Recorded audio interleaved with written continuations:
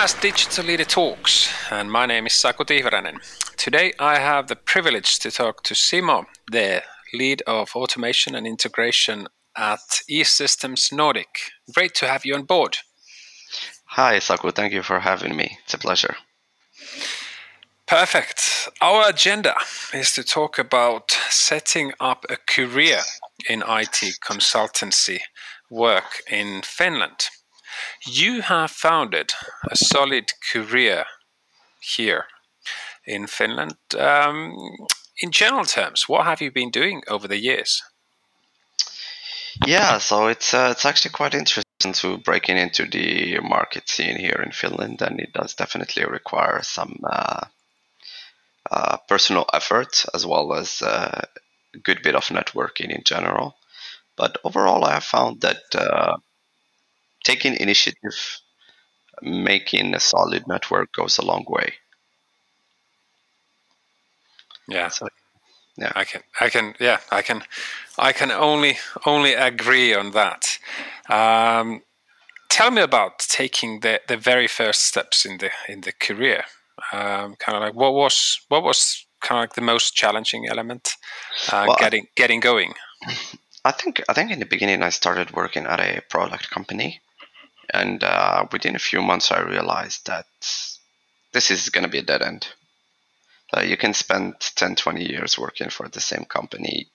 Maybe you'll have chances moving up in the food chain, maybe not, but it is a very far stretch, and it's not necessarily the best output of your time or energy for that matter. So I decided that, okay, this is not going to cut it for me. I need something more challenging, something that can also propel my dreams, my career goals, etc., to where I want them to be. So that's where I decided to look for positions in consultancy.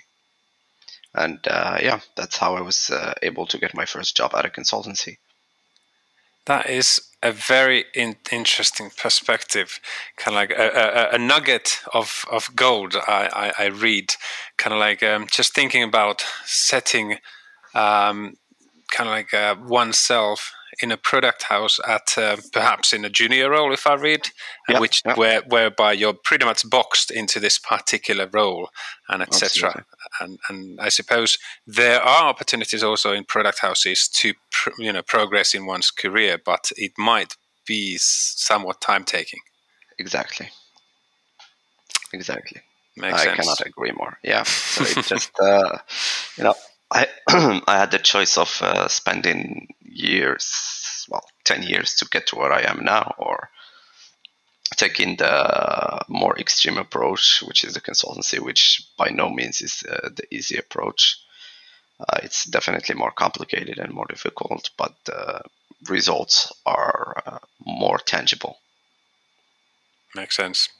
Okay, thinking about becoming and being an IT software consultant, what's your word of advice for the early career people? Like for people who are already in consultancy or thinking about going into consultancy? Thinking about, yeah. Well, one thing that I had to kind of find out the hard way is when you're in a consultancy, when you are hired to do consultancy and you're working directly with a customer, the customer doesn't care if this is your first day. The customer expects you to be the expert. So you need to hit the ground running. So one of the biggest things or biggest skills that you really, really need to have if you want to succeed in consultancy is being able to learn on the go, learn fast, and be productive from day one. Because the customer is paying you an obscene amount of money, and they do not expect you to tell them, well, I need some time to get acclaimed. That's the difference between working at a product company and a consultancy. In a product company, I've worked as a consultant, for example, for Thermo Fisher Scientific, and I remember there were some new people joining in as Thermo Fisher employees, and the onboarding process took for them about 2 to 3 months, where they were just running through trainings and bunch of meetings to get them up to speed and things like that. But as I joined there as a consultant, I was doing my first task in 30 minutes after I was at the customer's premises. So that's kind of the difference. So if some people thrive into these conditions, some people don't. So it is at the end of the day a matter of personal choice and asking if you can actually make it. It can be very stressful, especially during the beginning of your career. And another thing is, I would say, when you're a consultant, every time you're working with a new customer, well, before you work with a new customer, it feels like an interview process, because the customer wants to know what you have done, what are your skills, what you can do, what you will be adding to them, because again, they are paying you an obscene amount of money. So they want to make sure that they get the right person, the person that can just hit the ground running. How can you do that if one lacks the experience? Still some experience. Contributing to a software professionally, but at the same time, with new frameworks or such. Like, do you do that at nighttime to pick up the skills, or how do you go about it? Well, here's the thing. So once you have a solid knowledge base, whether regardless of the technology, like for example, if you're a programmer, once you have a solid programming knowledge, it can be very easy to pick up new technologies, because most technologies are based on the same principles. So it's just a matter of different languages and different ways of doing certain things, and that can be very, very easily amended. Obviously, you will have to dedicate some of your own personal time to do that learning curve and be up to speed and everything. So you need to be willing to put in your own personal time on the line, especially during the beginning. So nighttime, weekends, holidays sometimes. So I would say in the early years of being a consultant, having free time is a luxury. That's for sure. It sounds like there are ups and downs in that. How do you said that you were able to sort of cross-cut a little bit of your career by being, bold and taking on the consultancy roles. When you look back, are there any kind of like, or how would you analyze the pros and cons of doing that? Well, I think when I got my first job, I was 22 years old. Now I'm 28, so that's 6 years in between. So at that time, I think for me, like I had to, if we're talking sacrifices, I had to sacrifice a little bit of my own personal life. So my life basically consisted of working or studying during off time to catch up, to be up to speed where I need to be. So that I would say that definitely can be a con for some people. But again, it really depends on what you are looking for and what you're trying to achieve. But overall, the pros in terms of tangible results, I would say, as a consultant, first things is that you get a much better pay than the average product company can offer usually. Then you of course get to work with different people from different backgrounds, and you really get to network, to really make your network bigger and have more meaningful connections, as well as just simply you get to challenge yourself and discover your limits. So to me, at least, those would be the pros and cons. Yeah, it makes sense. Makes sense. What about kind of like you talk about networking, and are you referring to both kind of like in-house people and then consultancy colleagues, or only either of those groups? I think it's mostly the consultancy colleagues from. Well, I think both. Like when you're working at a customer, with the customer, you get to talk to more of the people within this customer. Some are managers, some are architects, some are developers, etc., etc. And you get to make meaningful connections because you already are proving that you can do things. You already are proving that you're someone who's reliable, someone who can make the work. So in the future, those people can be very good references for you. Those connections can lead to other jobs, to better situations in general. But I wouldn't say like the people that work with you within the consultancy, I don't think you make as much connections, because usually everyone is working with a customer or at a customer side, so the times you even meet are very few in between. Yeah, makes sense.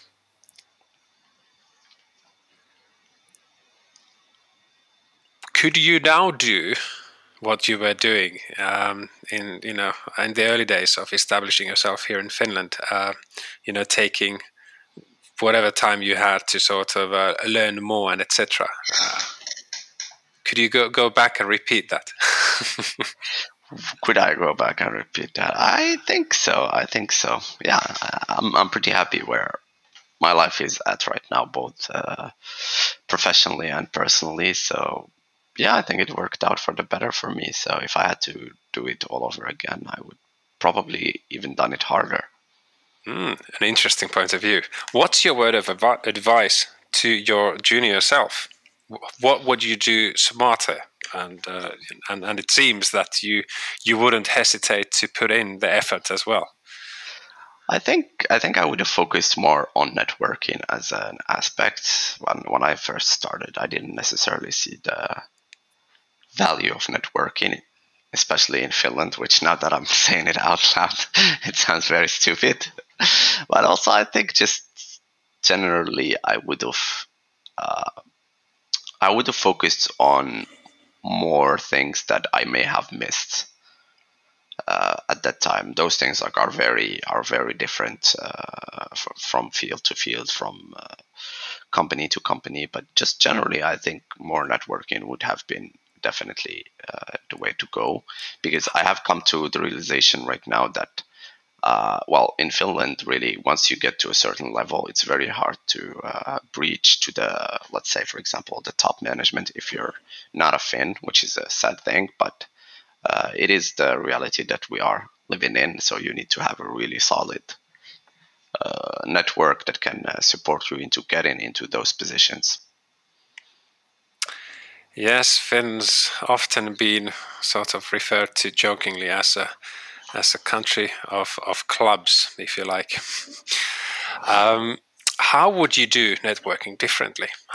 Does it mean kind of like with the colleagues, be that in-house or consultants, or then sort of explicitly sort of finding out opportunities to network within the technology with meetups or using LinkedIn or different parties? Or what's the way? What's the way?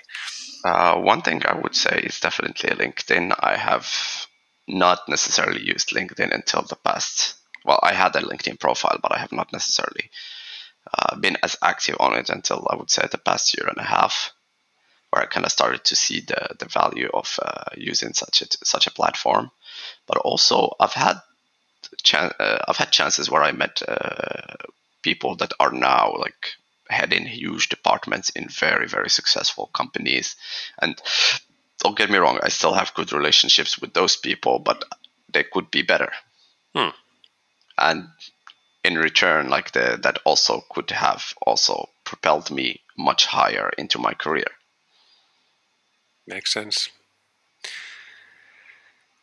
It is one of those themes that I think we are going to be requiring a lot of the companies sort of living the reality they are already living, kind of like at the sort of a hands-on level. There's more and more internationals working at companies, but if you look at the sort of the top management, it might not be very much representative of the sort of the bigger scale. I think this is a very interesting topic that we are now talking about, because it really does affect. Absolutely. Yeah. What about then if we are talking about the long-term perspective with regards to the career?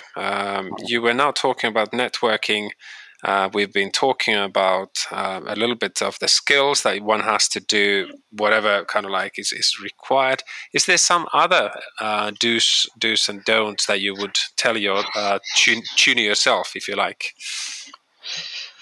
Yeah, I think the don'ts is probably play less video games back then. What's your favorite game? What was your favorite game at the time? Well, at that time I was playing League of Legends. So, funnily enough, I started playing that since 2010, so I kind of grew up with it. But yeah, definitely spent less time on that and more time on things that would have made some parts of my career a lot easier. I wouldn't have to cram as much as I did if I spent more time back then actually doing productive things. But yeah, I think just in general, I don't know. Like, when you think about this question, it's very difficult to pinpoint what you could have done better, because at the very end, my career has turned out pretty great. I have no regrets regarding where my career is. So yeah, I don't think I necessarily would have done anything better. Maybe I would have put more focus on certain areas, but otherwise I think it has turned out pretty great and I have no regrets in that matter. Yeah, makes sense. And I think, it's one of those things, growing up and, being able to relax as well, and not to be stressed all the time, not to be calculative, if you like, all the time, and etc. Because I think it's just one of those elements that it might sound like an easy avenue towards burnout, if one never takes it easy. Yeah, absolutely. Couldn't agree more. If we are talking about junior software folks who say, they've done a degree in software development or related, and then they've got their whatever 1 or 2 summer internships or summer jobs. What would be your word of advice for a person in that position? What to do next? Well, I think one thing that I noticed a lot of people actually do wrong is the mindset. So just because you studied computer sciences or software engineering doesn't mean you have to become a developer. So what you would notice within the marketplace, that especially these days, there is a lot of different positions that you can propel yourself into. So you can be a test engineer, you can even go into project management, you can be a CRM specialist, you can be a CRM manager. There is a lot of other options out there than just software engineering, as in like just coding. So I think the first thing people need to ask themselves is, would you rather be a lousy to a mediocre coder, or an excellent testing engineer, or an excellent project manager, or an excellent scrum master, etc., etc.? Or an excellent IT recruiter, for example. Absolutely. You can you can study computer sciences and go on to recruiting. That is absolutely a valid career path that I see, or even sales for that matter. So, true. So I think people need to ask themselves more, what is it they want? Well, I know for a lot of people that have studied software engineering, they have studied because it is kind of the hot career of the decade.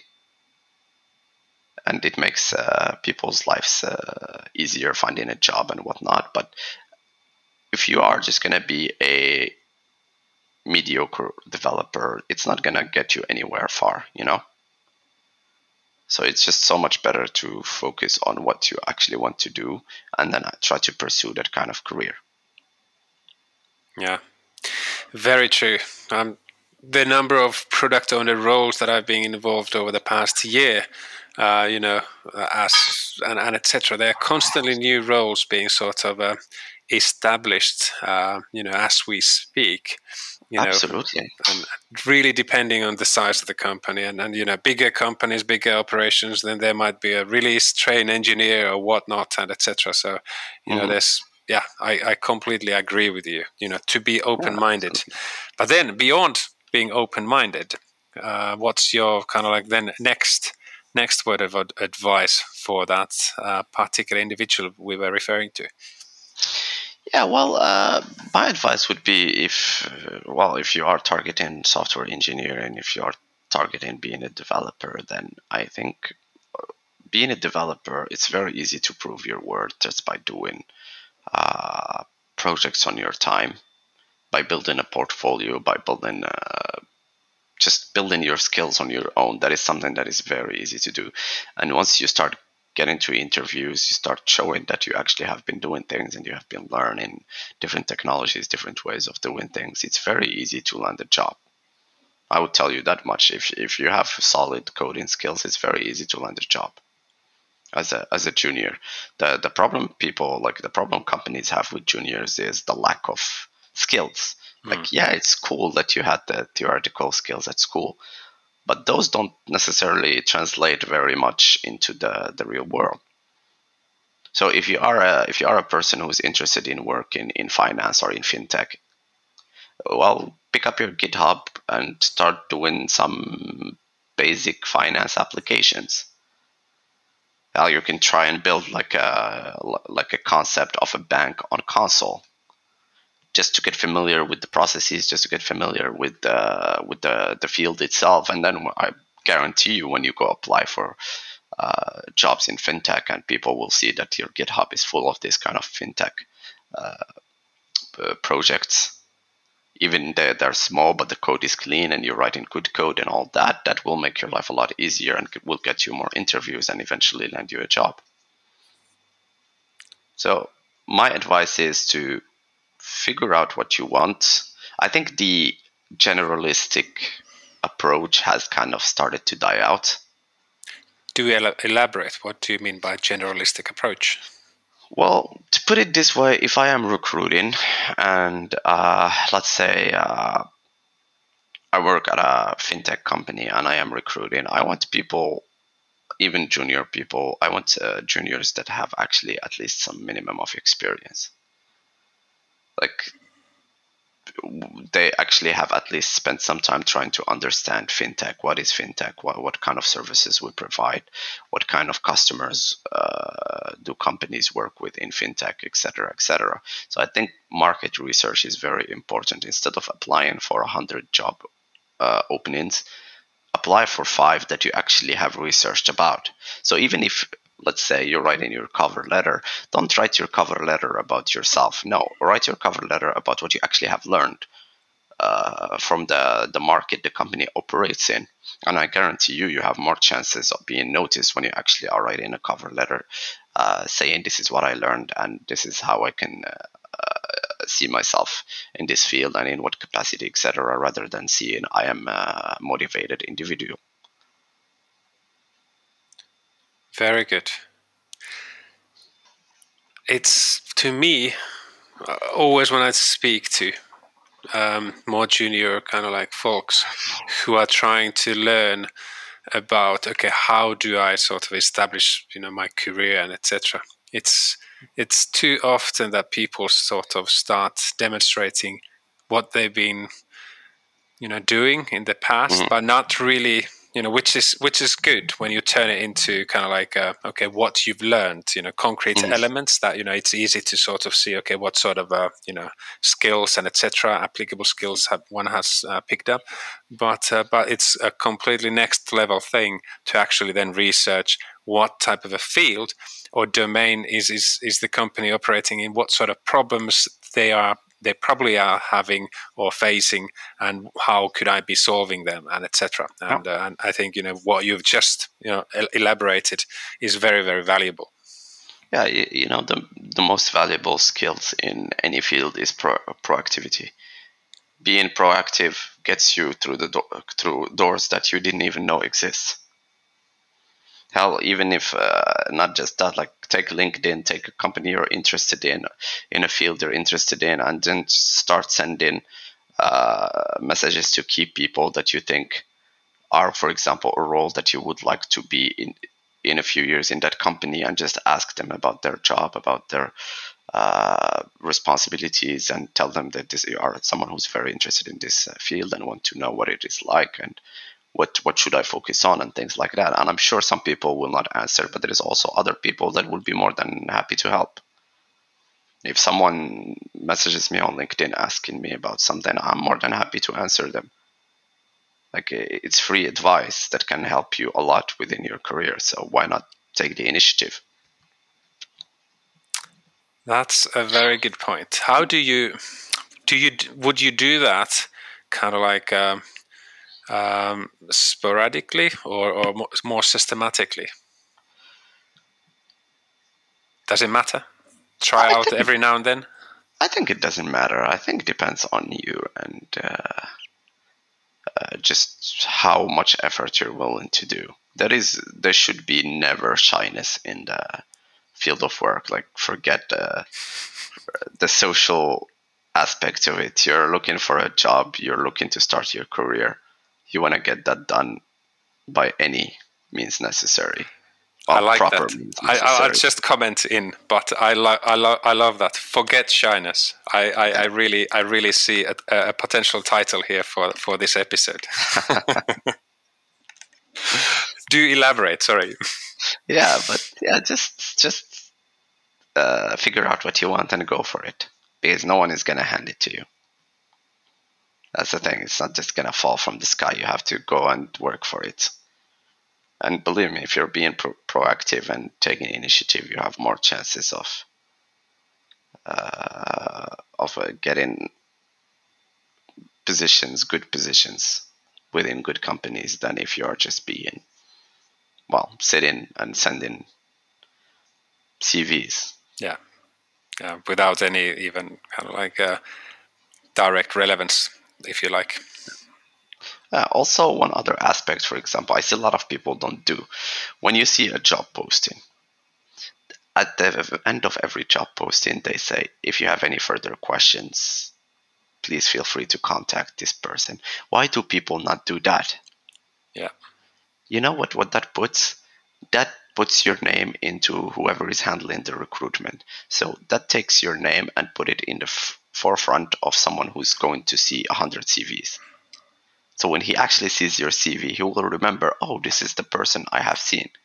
And most often than not, you can even get like an answer via text messages or phone call or whatever about your application right away, so you're not waiting anymore. Like, once you call the person who's recruiting, you call with some very interesting questions and you give a good presentation about yourself, then that actually puts you in a good spot with the recruiter, with the recruitment process itself. So when the recruiter sees that, if they think that your profile fits what they're looking for, chances are they will fast track you throughout the recruitment process. Why people don't do that, I don't get it.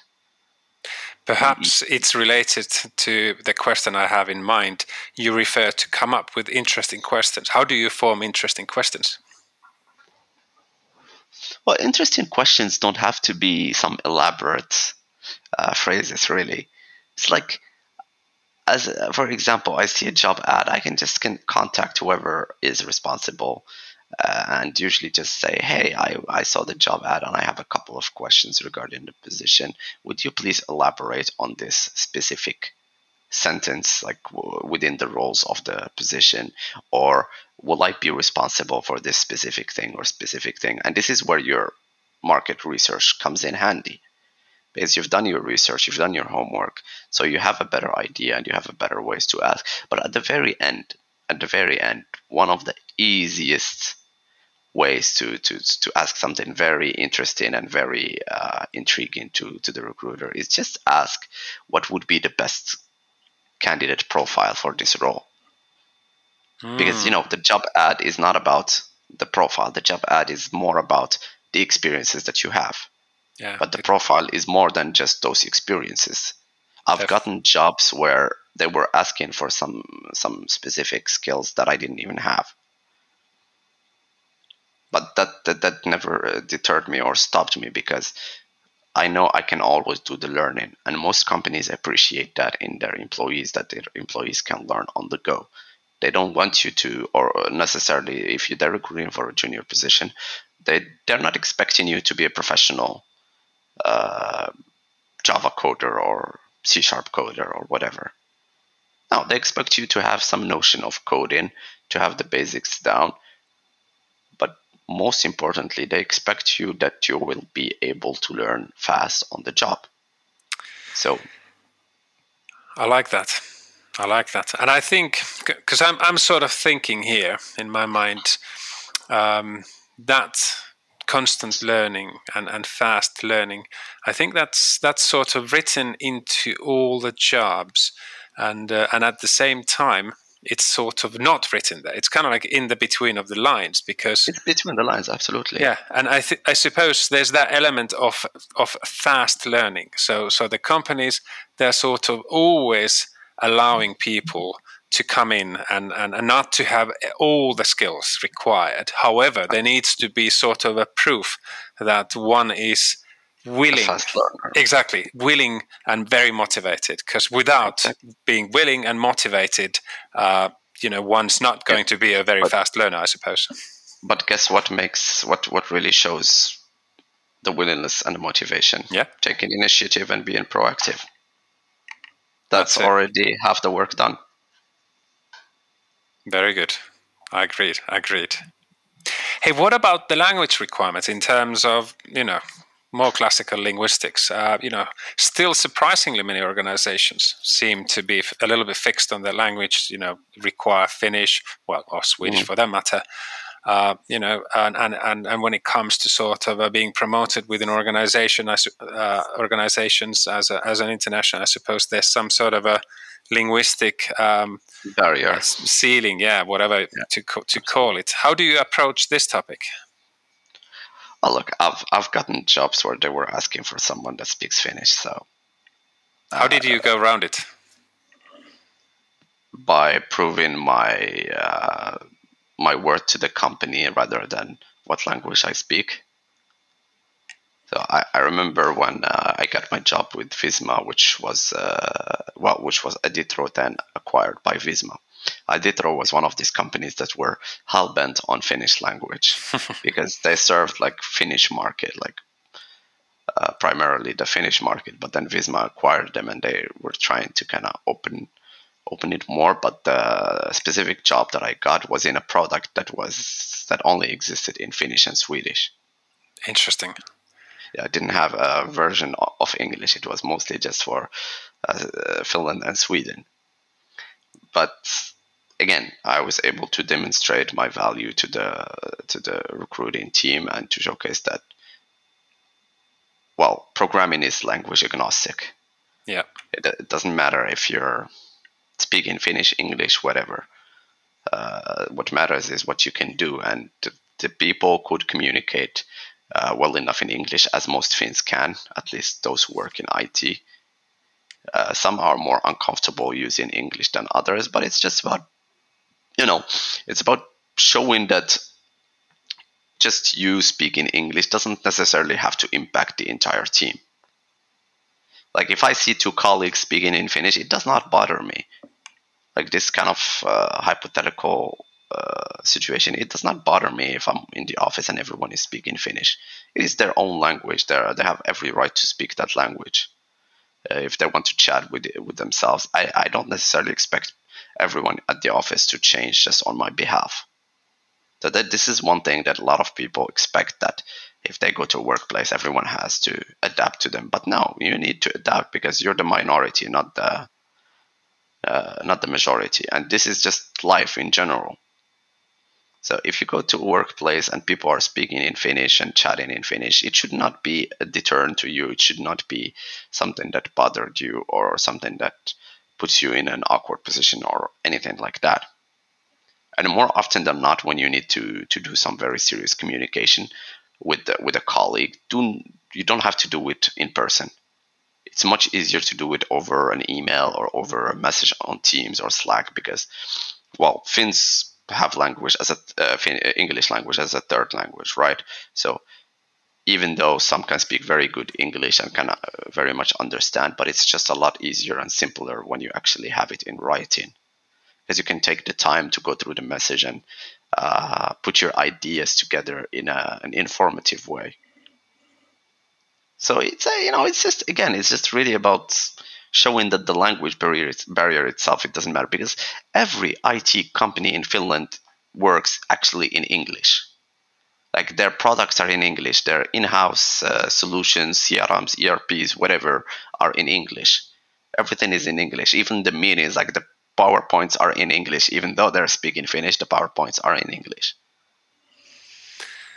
I suppose there might be some legislation related roles, where the software might be then sort of, I think even then, the legacy systems, they might be written sort of more in Finnish, but I think the more modern ones, because otherwise they're doomed in terms of maintaining it and etc. Absolutely. And look, there is enough places for both Finnish speaking and English speaking in the job market. I don't think it's a matter of just because a job requires Finnish, you have to read the job and really understand if it really, really does require Finnish or not. If it's like a job where you need to be working with, let's say, governmental agencies as customer, then yes, that is absolutely a job that requires Finnish as a language. And you need to be okay with that and just move on. It's the same. It's like if you go to another country, of course, any services the government is going to be working in, it's going to be working in their own official language, which is fine. So if people want that change should come from the government itself making English as an official language, which is a very far stretched option. Well, having said that, it's quite interesting that the new mayor of Helsinki, was highlighting the option of having English as a third sort of a service language, and here's a great opportunity to sort of take the discussion to that direction a little bit for the ending, because as we've been reading over the past few years, we are in Finland pretty much in dire need for more newcomers to the country. Absolutely. We are going to become a little bit problematic with the demographics and etc. What's your take on sort of this theme? In terms of looking at the job market of today, and perhaps what's your expectation in 10 years' time, roughly speaking? Yeah. Well, I think for example, I am definitely a believer that the services should be in English as well, because it does make just like our life as foreigners a lot easier. From the bureaucratic point of view, that's absolutely there is no questions in that. Like right now, if you need to deal with some matter, you usually have to use the phone lines and hope to find the person that speaks good enough English to explain to you what's the situation, etc., etc. So having services in English is absolutely an important thing to have. I think in any country that boasts a bunch of foreigner talent, or just generally any country that's trying to attract more talent, I think offering English services, I think, is a very important thing. And one thing that at least I have been noticing is that the banks have picked up on that. Interesting. So I remember when I first came to Finland, my first bank account was OP. OP did not have a single English line on their website or mobile app or anything like that. What year was it? I think 2015. Only 6 years ago. Go ahead. But right now, OP has one of the best mobile applications for banks in Finland. They have surpassed Nordea. They have surpassed any other bank, and I appreciate that. Well, now I can go to my mobile bank, I can trade, I can save, I can pay my bills, I can apply for loans, and everything is in English. There is still ways to go. For example, the banking contracts, loan contracts, everything like that is still solely in English, in Finnish. But, baby steps. That is change. They have realized that, and they're capitalizing on that. And I think if you ask most of the foreigners in Finland, their bank's account are usually either Nordea or OP because of the English services. Very Then good point. also I switched recently to Danske, who also offers a pretty good English mobile bank application and so on. So the banks are picking up on that because they realize the potential here. They realize that they're basically competing with these new banking services that are appearing everywhere, like, for example, N26 and Revolut and all these services that are offering banking anywhere within Europe. So you don't have to have your bank account in Finland necessarily. You can have your bank account anywhere in Europe. And these services are fully digitalized and they're fully in English. So the idea of traditional banking is gone, and the banks are finally realizing that and really trying aggressively to capitalize on that. So I believe that eventually the rest will catch up. I would expect as well. The interesting time, question is of course the time frame, but we don't need to, venture into that conversation. There are some very simple things that if some companies are doing them, they would gain huge customer loyalty. And I would take as an example the S group or the K group, specifically the markets. So one thing that you notice when you're in the market is that in the aisles they have this like big board where it says the products that are in this area. Well, what if they just added English there too? Yeah. Now, imagine if a store does that, I will be going to that store forever. Because guess what? It makes my life easier. As a customer, it makes my life easier, so I am more likely to go to that store than go to any other store just because that store offers a service. And this is like a very simple thing that can be done very simply and does not necessarily cost a fortune to do. Because we're just talking about plagues that you add one language in them. So there is still room to improve, but eventually we will get there. It's just, let's see how fast that's going to happen. Because I think that will be the determining factor if Finland manages to get the resources it needs or not. Yeah, exactly. When it comes to the people that we need, I think the government's been talking about 25 to 30,000 people needed per year, and that's a lot of people, and it's kind of like my sort of core question, oftentimes that I think about with these numbers of newcomers per year, is the sort of the discussion that we lack, which is that how are we going to make things more accommodating for the newcomers? Because absolutely, I really don't see it realistic expecting everyone to spend first 2 years kind of like nearly full-time studying Finnish language to become fluent and etc. Yeah, I mean that's a huge drain on the resources of the country itself to have people full-time studying. These people need to live, so you need to pay them to live and so on. You need to pay their rents, you need to pay their food and everything. So if you think about it long term, it still is not a winning situation. True that. What's your feeling thinking about all the Finnish PR activity and the education system seems to be highly regarded even now, even though there's been some sort of, it's not at its peak as we saw it in the 2000s, but then there's the world's happiest country funny indexes and stuff like that. Does the experience Finland live up to its expectations? I would say no. Do elaborate, please. It's definitely far from the truth. So Finland is what you want to make of it, right? As any other country. So the things that are granted in Finland is safety, security, good environment, nature, good services, even though you have to navigate those a little bit, but still. These are all pluses for Finland. I've been to many countries, and these are things that I definitely miss even when I'm out of Finland for 1 week. Yeah. But on the other hand, Finland is plagued with what I like to call subtle racism.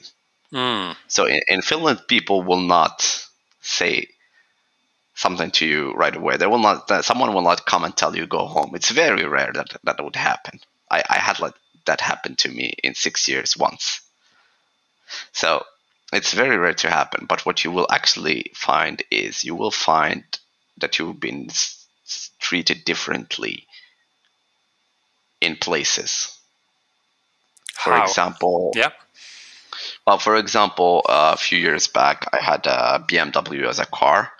It was a new car, and there was a BMW manufacturing recall to change some certain valve on the car. Yeah. So I took the car to the biggest BMW dealership here in Finland, and according to BMW, the dealership has to provide a replacement car because the period would have been a month and a half. Yeah, to that's get a long valve while. exchange. Yeah, so I took the car. I asked that, okay, so what is the I'm supposed to get a replacement car, and then they were like, no, we don't give replacement cars. Interesting. So I go home. I'm not thinking anything of it. I'm just going home, and I'm fine. Like, it's all right. It's cool. Everything is cool. Then I have a Finnish friend who also owns a dealership, a small dealership, and he called me to ask because I had asked him about this whole thing. And he says, did they give you a replacement car? I said, no, this is what they say. He says, well, and forgive my language, that's bullshit.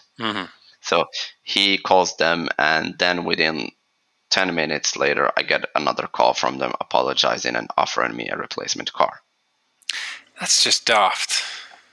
Yeah, this is just one of the few examples that I have been kind of gone through. I just choose not to care about this because, like, at the end of the day, it's just not worth the time or the energy to deal with this kind of situations. But this is absolutely something that is within the Finnish society. You see it in service, you see it in things, especially you see it in more, funnily enough, I've encountered this more in high-end services. Interesting. Like fancier places, fancier restaurants, fancier hotels, fancier dealerships and whatnot. So I've actually encountered this a lot more on those than I did. Like anywhere else, or like the simple places. People are fine. People are cool. People just want to work and make their customer happy. But the more kind of exclusive places, that's where you feel it the most. Is there? I'm yeah. sort of guessing here, but Yeah, sure. I'm sort of thinking: is that somehow related to, I don't know, the sort of the discussion taking place of how many kind of like folks are doing the lower end jobs, of internationals, because it just seems that folks just have absolutely limited experience with internationals, even now here in Finland. Absolutely. And it just seems that there's this sort of boxing taking place that, there's someone, not from here, and therefore, okay, they must be providing some basic service or something, which then might affect. This is my bad guessing, and I'm not sure. Well, here's the thing. I don't know why people do that, but definitely there is a bit of an envy into it. So I had the most recent thing. I would say the biggest kind of shocking thing to me was about 2 years ago. So about 2 years ago, I decided that I wanted to buy the Porsche Taycan. Cool. The electric car. Yeah. So I went to the Porsche dealership. And I was talking to the sales guy, and I made my specifications and order and things like that. Then everything was okay. Then we started. Then I asked for some extra information. They said that they would forward it to me via email. 1 week goes, nothing. 2 weeks go, nothing. I call again, nothing. The person does not want to talk to me. Then peculiar. I call to Germany where the order should have been put, and I find out that the order was never even put. That's just plain odd. By this person. Yeah. So then I just kind of go back there and try to see what's going on. I get the person is talking to me very rude, which is funny because I'm offering to drop them. Exactly. a lot of money. You would Yeah, expect there's to a get, sales commission coming, going to yeah, the end. yeah, you would expect to get like a much better service from that. I'm not going to get into the exact details of what was being said and what Sure. was being told, but I can tell you the person just did not want to sell to me. So I went, Yeah. so I went and got it from Sweden. Yeah. So instead of, I was just like, okay, I'm not gonna deal with this. I'm gonna go and get it from Sweden. And then, like I think last year, I found out that the person was fired. Finally. Yeah, sounds like it. Finally, indeed. But this is the kind of things that I've even encountered similar kind of situations when I was trying to service the car about 6 months ago. So it really is, like, funnily enough, like when you're on the more expensive side, it's like you get this vibe of you shouldn't be able to afford that. That's just BS. That's just bullshit. But I think when I recall my times in the UK and all the rest of it, how kind of like this society sort of has got the experience of having people from all corners of the world around. It's no issue, at least mostly. And I think we are still sort of picking up the paces here to accept that, hey, honestly, we need more newcomers in the country. We need the well-doing, people in the country, and no single, car sales or whatever, should be providing bad service like the Absolutely. way you're being experienced. And that's just bullshit. Not very happy to hear that, but yeah, well, believe me, and it's. Well, I think I've also kind of mentioned to you the bank thingy the other day. Indeed. Will not go into any more details, but that just gives you. Yeah, the whole notion of kind of like using just basic algorithm and then sort of making a kind of like a no decision based on say nationality or something. That is a very boring way of doing things. But this worries me in that where is the government oversight? So Finland prides itself on being a non-discriminatory country. Yeah. So surely this checks some flags. Surely. Yeah, I do agree. I think the best way to go about these, which is not a very good way, but it might be the ombudsman, kind of like a route, or then, well, I don't know if the making things public. It depends, kind of like what kind of a case is involved and etc.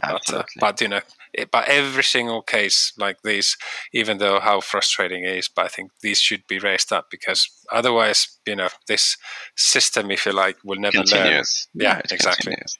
Absolutely. But yeah, I think we have gone quite far off subject. So apologies for that. No worries, because I think it's just one of those things that. If I think about anyone sort of thinking about going to Finland and then arriving to the country, say to do the master studies and etc.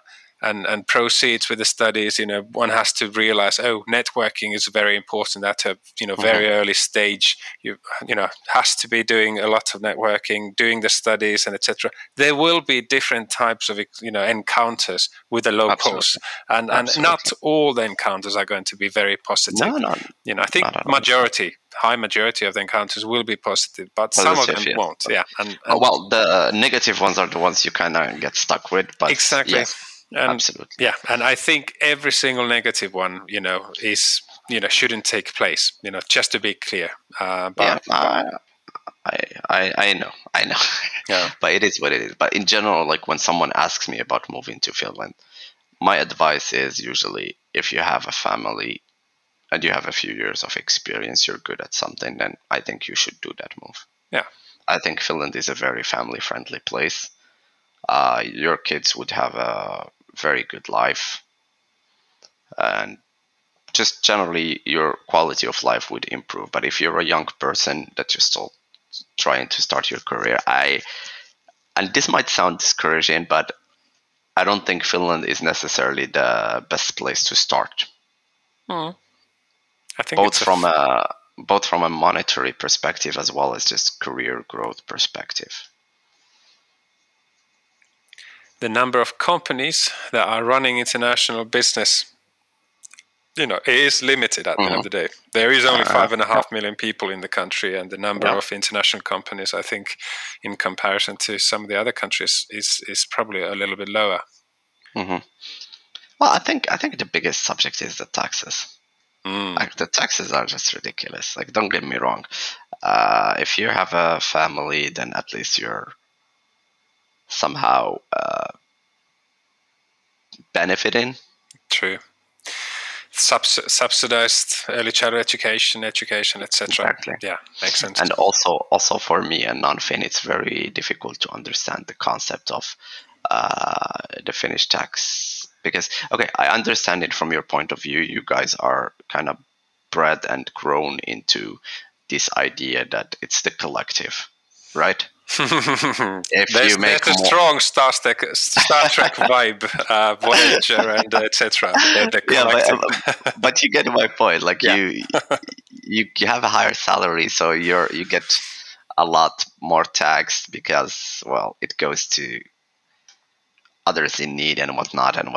But for anyone outside of Finland, it's a very weird concept, because taxes are more meant towards like the infrastructure and just like things like that, rather than social support. Yeah, exactly. So it's a whole new concept that you have to get familiarized with. Some people do, some people don't. Like, depending on how much is your tax percentage. I think that's the biggest factor. But yeah, I think at least when I started my career, I felt like the taxing system was very unfair. Yeah, and then kind of like to take into account that, if one earns, for example, 5,000 euros before taxes, the one is going to be having whatever 3,200 perhaps, something like that, and then the company itself will pay actually about 6.5, closer to 7,000, because of the pensionship contributions. Mm-hmm. So nearly 7,000, and then the person is left with a little 3,000. bit. Yeah. So it really sort of underlines that it is a bit of an expensive system in place. Definitely. Hey, of the past few years, before we finish, and this has been very relevant discussion, because I think everyone is thinking about it, so why not talk about it? But of the past few years in the country, what's been the most positive surprise? The most positive surprise? Oh, that's a good question. I've never actually thought about that. I think I can make a suggestion if you can't come up with one. Sure. Based on our many discussions, I would sort of be leaning towards the countryside, because it's just. Oh yeah, definitely. Okay, so actually, this is a funny story. So I remember when I first got to Finland, which today was 3rd of October 2015. Cool. I arrived around 1 p.m. and I remember, like, the moment I got out of the plane, I haven't even gotten off the stairs. Like, I was still at the plane. It was for the first time that I was able to, like, feel, smell, and taste the air. Yeah. Like, it was so pure. It was like no air I have ever breathed before. So that was definitely, to me, mind-blowing, because I didn't even know that air could actually have a taste. Very interesting. But that was like a very, I don't know how to explain it. It was just one of those feelings, like, got out of the plane and the air was just amazing. Like, the smell was amazing, the breeze was amazing, and everything. So that, to me, that was like my first really, really, really, really good experience in Finland.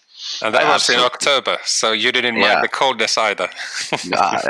Mind you, I had like a t-shirt and a leather jacket. I definitely was not prepared. Awesome. Yeah, that was a different experience. But I think another amazing experience to me was when I was living in Seinäjoki back then, and during my first winter, both January and February, it was minus 35 degrees constant. Whew. And I was basically working from home most of the time. So, and I was not really going anywhere, or sometimes I was just ordering food and things like that. And one day, like, I think it was like the middle of the night, and I had like a Prisma close by that works 24/7, and I needed milk for something. Yeah.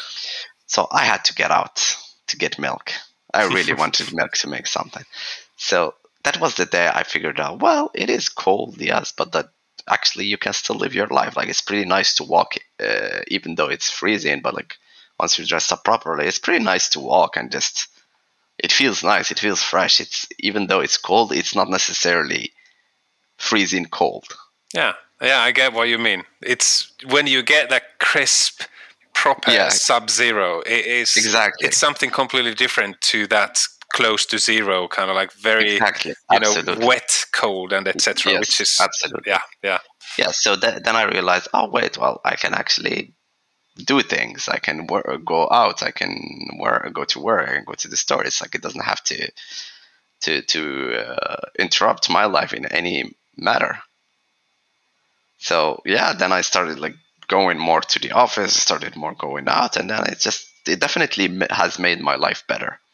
I think the whole concept of the cold was in my mind. I was afraid of the cold and uncomfortable with the cold, but once I faced that and realized, well, this actually does not suck as much as I thought it would. Minus 35, not a problem. I mean, problem. That'll take a while for people to sort of digest. But hey, anything else that we should add before we call it a day? Well, I just would like to wish the best of luck to anyone who's who's thinking of starting to start a career in IT, whether it's consulting or product companies. And my last bit of advice is, if you do manage to get a job in a consultancy, you get the chance to impact more than you actually think within the customer. You can be proactive, you can take charge, you can take lead, you can come up with new ideas and new concepts, and that will push you further in your career than what you might think. So don't be afraid of taking the initiative. That would be my advice. That's great advice. Many thanks, Simo, for joining in. Yes. Thank you, Saku. Pleasure.